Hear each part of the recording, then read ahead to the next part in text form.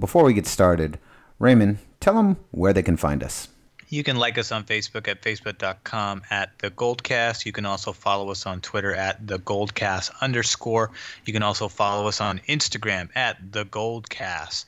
And most importantly, you can subscribe to us via iTunes, YouTube, and Stitcher. No matter what platform you're on, make sure to subscribe. That way you'll get notifications. If it's via YouTube, make sure to click the little bell off to the right of the subscribe button. That way you'll get notifications when we go live.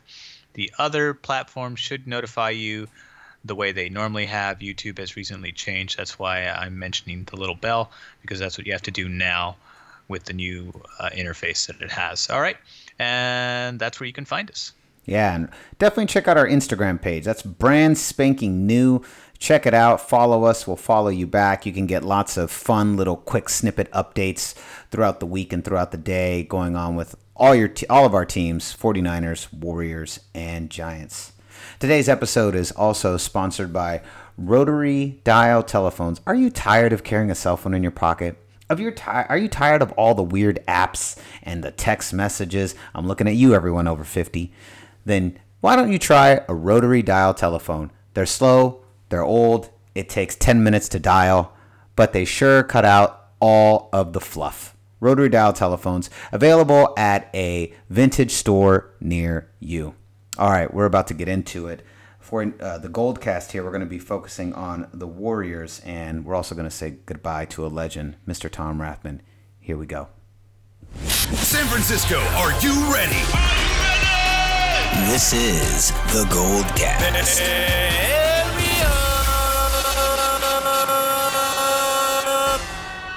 Boom! Welcome to another edition of the Goldcast. We are the voice of the Bay Area fan. I'm your host, Rudy Solis III, and with me is my brother, my co-host, Raymond Solis first, baby. Boom! Here we are, Raymond, deep into beyond the year of any of the old previous Goldcast seasons.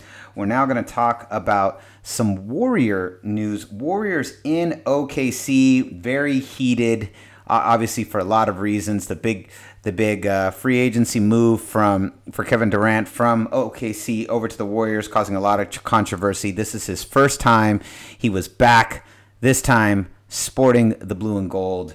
Final score 114-130. Pretty, for the most part, it was a really intense game. Definitely opened up with it had a playoff feel. The crowd doing everything they could to just kind of try and psychologically get into the head of KD. It didn't work very well.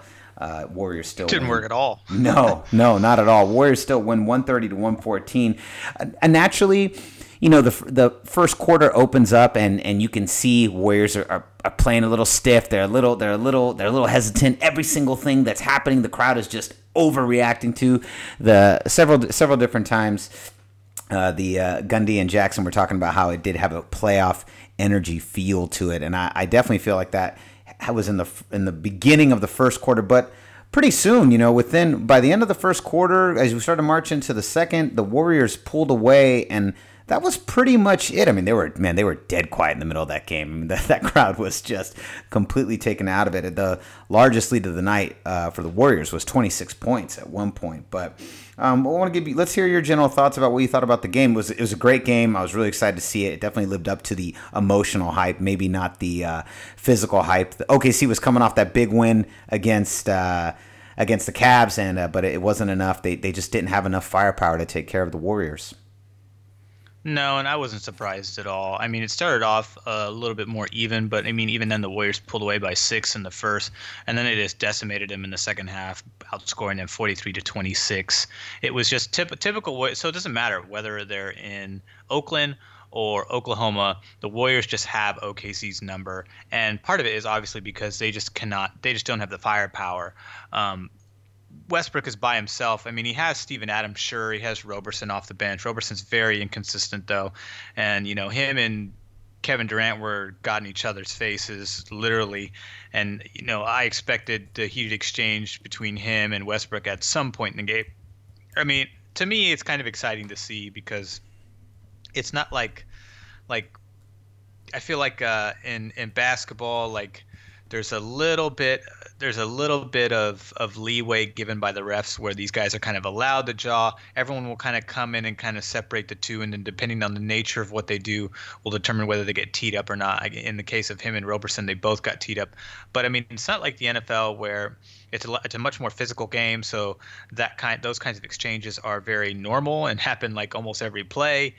And so in basketball is less physical, so it's nice to see that kind of wrestling-esque, in-your-face kind of moments and people jawing at each other. It very much reminds me of wrestling in that fashion because the crowd's into it. They're chanting, very reminiscent of wrestling matches, which is also chants are very, very common in the wrestling arena. So I loved it. Again, I loved it even more because the Warriors just continue once again to say, hey, it doesn't matter how mad you are about whatever decision Kevin Durant made, we still got your number, and there's nothing you can do about it. Doesn't matter how good of a game Russell Westbrook has, it's still not enough to do it because, I mean, sure, Victor Oladipo, he had 20 points. Steven Adams had 13 points, almost had a double-double. But, Westbrook had 47 alone. Everybody else, aside from the three players I mentioned, was in single digits in scoring, while the Warriors were double digits from all the guys that they needed. Even JaVale McGee had 16 points. Klay Thompson had 26. Steph Curry had 26. Kevin Durant had 34. Draymond Green only had 6 points, but Draymond Green always makes his money in every subsequent stat. I mean, he had 8 defensive rebounds, 8 offensive rebounds, 8 assists. That's typically where he does all of his damage, including blocks. Last week, he had a triple-double. Klay is one of the best two-way players in the league, no doubt about that. And Steph Curry is always a top 5 in steals. And Kevin Durant, I believe, is also top 10 in blocks this year as well. So the defense comes from everybody, but Draymond's definitely the catalyst of that defense. So it's great to see. It doesn't, there's nothing really OKC can do at this point. They just don't have enough firepower. Doesn't matter what happens or what Westbrook tries to do. He had 47 points, which is sure it's impressive, but he's a volume shooter. He's got to shoot majority of the shots to get those points. He's not a percentage shooter like Klay or Curry, who are definitely sharpshooters. Although Curry was a little off on the 3-point percentage, he only shot like 36%. Klay was a monster, 5 for 8, over 60% in 3-point percentage. He was also almost 60% in his regular field goal percentage. So he was off the charts last night. He was just on his A game for sure. But yeah, it's great to see because I love watching OKC lose because I think the way they treat Kevin Durant is totally unfair. It's clearly biased. He fulfilled his 9-year contract. You have no room to get upset because your team couldn't offer him what he needed in order to stay, and the Warriors did. Well, I don't even think it goes even that far sometimes. I honestly think that, he'd been with that team for 9 years. There's a certain style of hero ball that Russell Westbrook plays that I don't think he's ever going to be able to fully be able to get away from. And maybe just Kevin Durant was just tired of playing that way. I think there's a very team-oriented aspect to the way the Warriors play, the number one passing team in the league. And I think that the unselfish style of the Warriors was attractive to him. And I think that, he'd been there for 9 years. Maybe he just wanted something different. Go to the Bay, go to a nice big city like San Francisco and be a part of that kind of environment. I think sometimes it might even just come to that kind. And I think I'm sure that played a part in it. I mean, let's be honest. There's not much happening in Oklahoma City. No offense if you're from Oklahoma City or you're an Oklahoma City fan, but there's just not a lot going on there. Might look the same downtown-wise, but outside of that, ugh. But yeah, I mean, and I think that there's something to be said for that. I think it just came down to, it was just time for a change. 9 years is a long time. I don't know about you, but I've never spent 9 years at any job. Any job. No, not even 5 years. I haven't even spent half that time. In a field, yes, but not at one facility. I've spent a total of 6 years at a job, but not even consecutively. I still took. There was probably like 8 to 9 months break peppered out between a 6-year run. I can't say I was ever consistently at just one spot for the entire time. So, but yeah, there's not enough firepower. I respect the hell out of Russell Westbrook's playing, though. He is so goddamn fast. Like, he's so fast. It's I will agree with you on that one. I've never seen a player move as quickly as he can move. The way he can turn on the jets, even when he's at a standstill position, his burst is insane. And the guy flies. He flies. Yeah, he flies up like that. I'm trying to remember. It was in the, I want to say it was in the late third or early fourth quarter where he was hitting a free throw and he almost caught his own rebound, and he was a blur. I was just like, wow. It's just unreal how fast he moves. And I think I love watching him play. I love the aggressiveness in which he plays. It also got a little chippy between him and Kevin Durant with the I'm coming, and Kevin Durant ending with, well, you're losing. I thought, and like you said, it's like wrestling. You do like seeing it. Like when they went forehead to forehead, Robertson and that Durant. was terrific. It was great. I mean, you knew everyone wanted a little bit of that really chippy drama between the two teams. And I love how much the crowd tried, but Kevin Durant and the Warriors silenced them pretty fast. Yeah, I mean, Kevin Durant he's intense on the floor, and he's not as verbally intense as he is physically, but I think that plays to his advantage because he just has this calm, focused demeanor that allows him to block out stuff like that, because he's owned OKC all season long. That he's averaging 39 points against this team. He only got 34 tonight, but he got 40 the last time, and I think 39 the night before, the game before that. So he owns this team, and it doesn't matter if it's like, okay, so you're asking me to go back to the place that I used to play for 9 years and then just do exactly what I did there, only I do it in this uniform with these guys. Yeah, sure, no problem. Definitely, and he actually was very supportive of the crowd. He said after the game that the crowd was amazing. He didn't bash all their booing. I think he understood what. Yeah, was he said he going thought on. it would be louder. I think that was the only subtle dig he took at him, is that just like trying to say like, hey, you didn't get my head, and B, you weren't loud enough by my standards. Yeah. So, yeah, I understand. He gets the last laugh, and he handled himself like a consummate pro. Yep, I agree. I totally agree. Let's switch gears just a little bit. Actually, I want to dive into the Cavs. The Cavs lose to OKC just a couple days ahead of time. And, LeBron has been very verbally, kind of calling out the front office of the Cavaliers for not trading to get another player. And I guess there's a big push for Carmelo Anthony, even if it means getting rid of Kevin Love.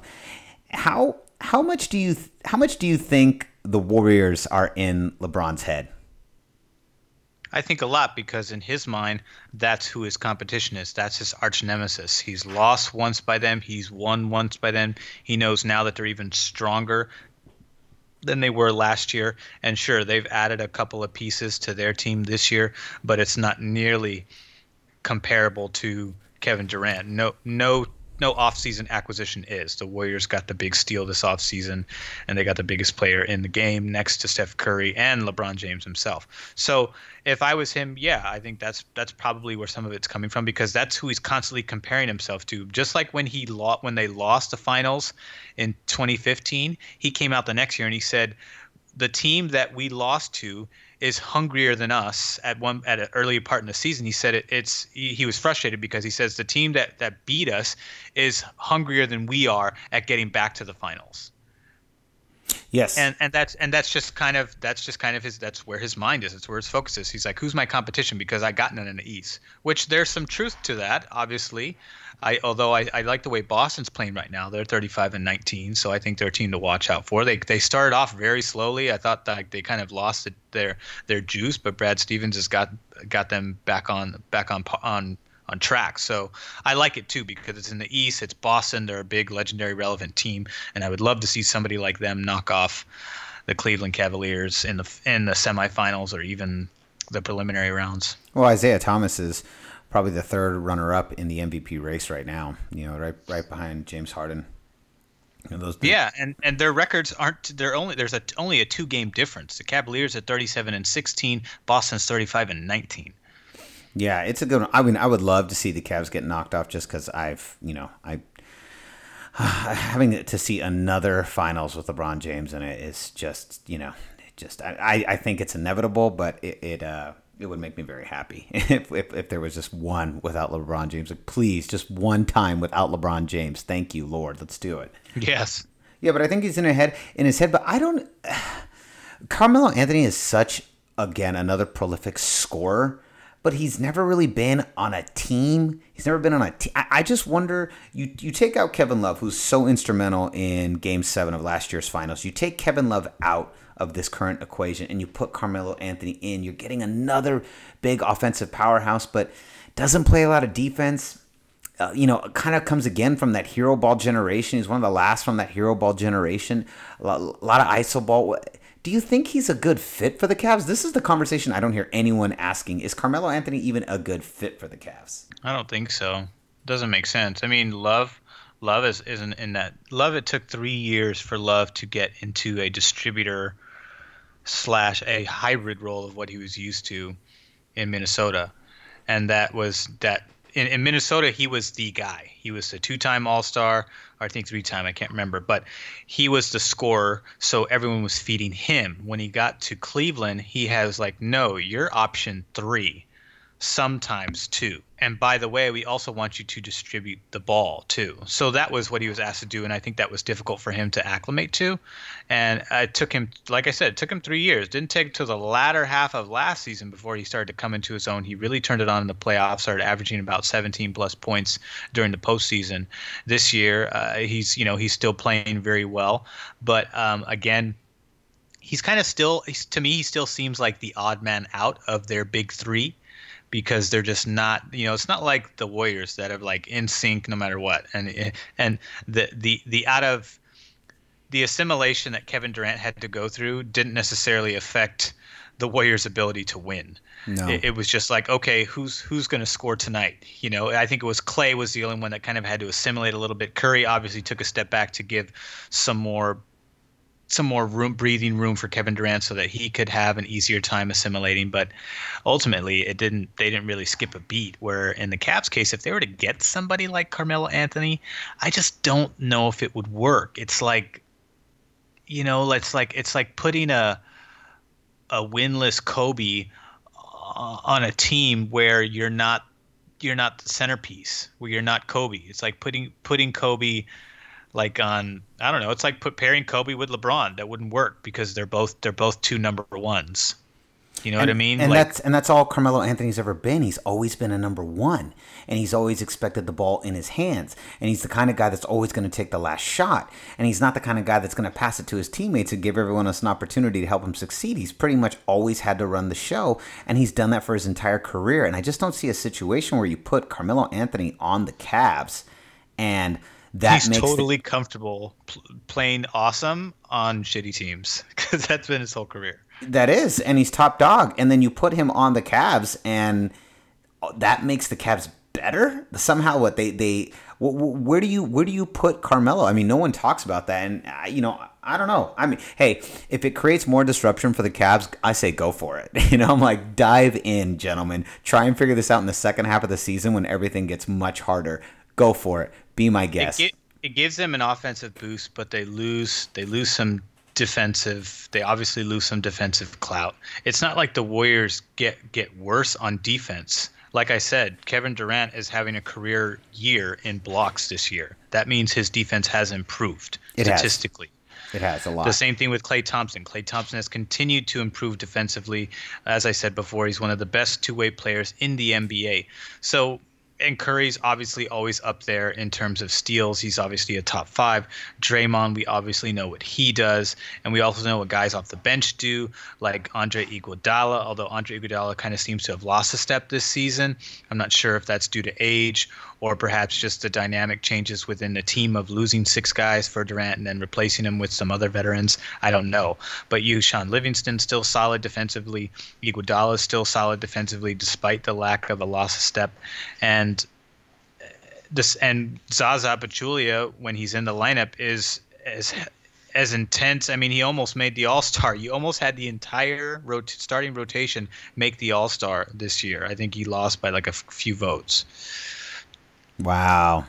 Well, it just shows you where they're at. It's going to be really fun to watch. I'm going to enjoy watching the second half of this season, or as we quickly approach the second half of the season, and the Warriors' journey to gain a second championship. The whole Melo talk is just because LeBron's thinking offense. He's thinking we don't have enough offense to beat these guys, and they're because we don't have and our defense can't cover all of them. If we double team Curry, that leaves Clay and Durant open. If we double team Durant, that leaves Clay and Curry open. If we double team Clay, that leaves Curry and Durant open. So it doesn't matter, and it doesn't and no matter what your rotation is, you're going to have a mismatch. So you have to be if you're Eric Spoelstra, your rotations have to be catered to match whatever rotation the Warriors are running the floor. Because if you pull one of your starters of your big three out, you can easily have a mismatch there depending on what Kerr has in his rotation. Yep. Yeah, I mean, it's incredible. I still can't even believe Kevin Durant plays in the Bay on the Golden State Warriors. It's insane. Like we said on a podcast, one of our podcasts from way earlier this year, back when it first happened, that this is the biggest signing since Deion Sanders to the 49ers back in 94. Oh yeah. Yeah, I would say. Yeah, I remember when we did say that. I also akened it to signing Barry Bonds. Mm-hmm. Yep. I remember that. We'll have that. We'll have that added on to for our YouTube listeners. You'll be able to click it, and we'll put a link in this podcast for that one, so you can see that old gold. That's the old gold cast. That's the old gold cast. That pod right there. All right. So actually, moving on. Speaking of the 49ers. A little bit of a sad day. The formal announcement, which we had secretly suspected may be coming.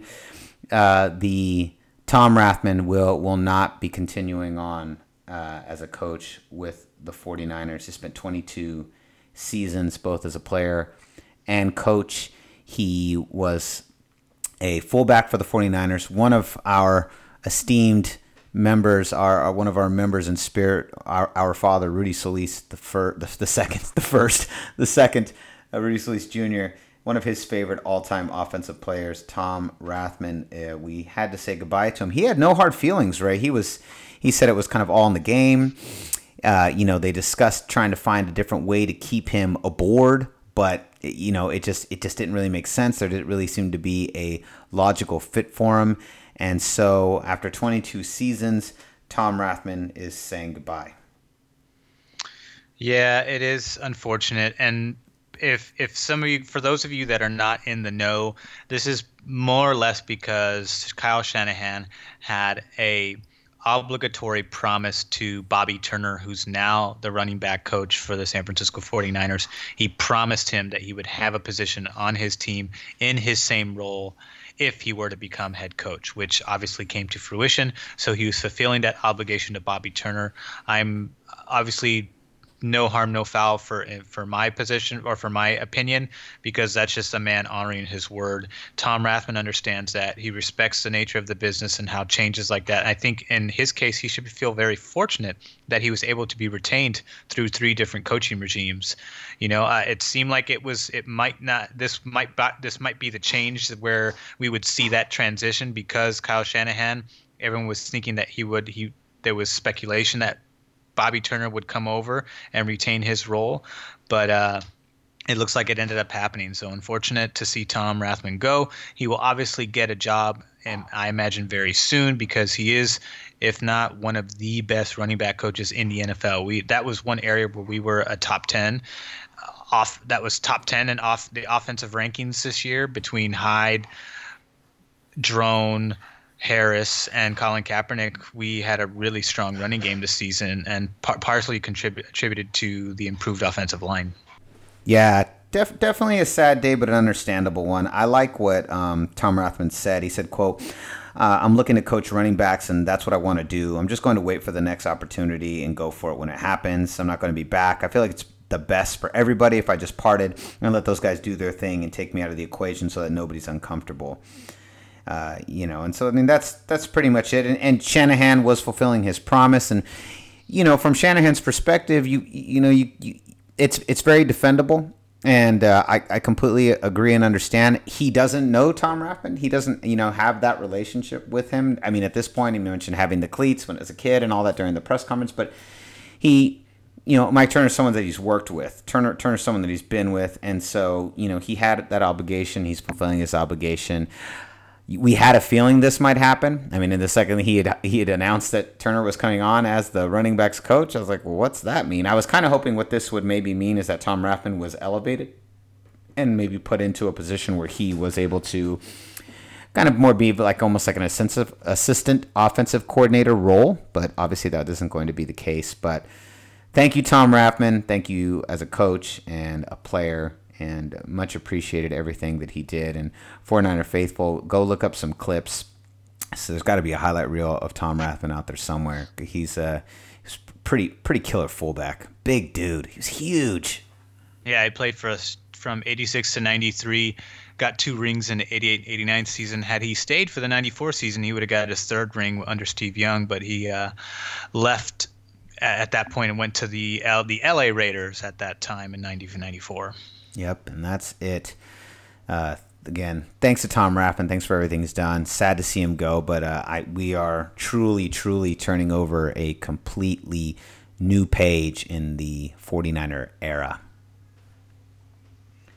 So, Raymond, where can they find you?